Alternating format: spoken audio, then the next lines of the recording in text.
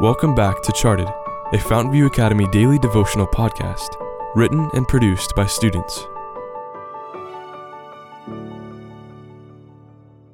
Episode 290, written by Jung-Ray Chow. God is love. But God commendeth his love toward us, in that while we were yet sinners, Christ died for us. Romans 5, verse 8. Skiing down the fluffy snow, a mother and her son zipped down the gleaming slope. They were having lots of fun playing, but they did not realize the people beside them began to fade away. They failed to realize they were going the wrong way, until they found themselves lost. Before they knew it, all they could see was white. As the temperature began to drop, so did their energy. Soon they were in a serious predicament, lost, drained, cold, and fearful. Suddenly a helicopter flew above them. They did not know what to do. "Yeah, I think they are looking for us," the mother shouted.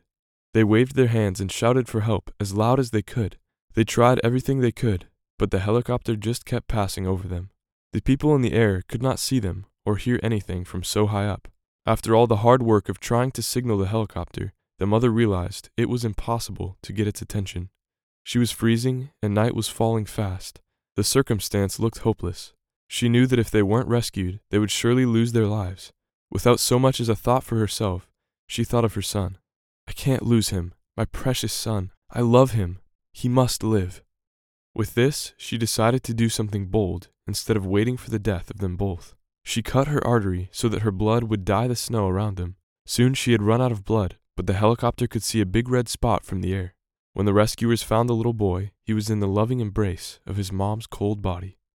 Wow, what courage and love. This mother sacrificed her life to save her son. This is what God has done to save us. Jesus came down from heaven and died a brutal death on the cross, but worse, he separated himself from the Father. While we were yet hateful, cruel, unloving sinners, he showed us his amazing love, indescribable.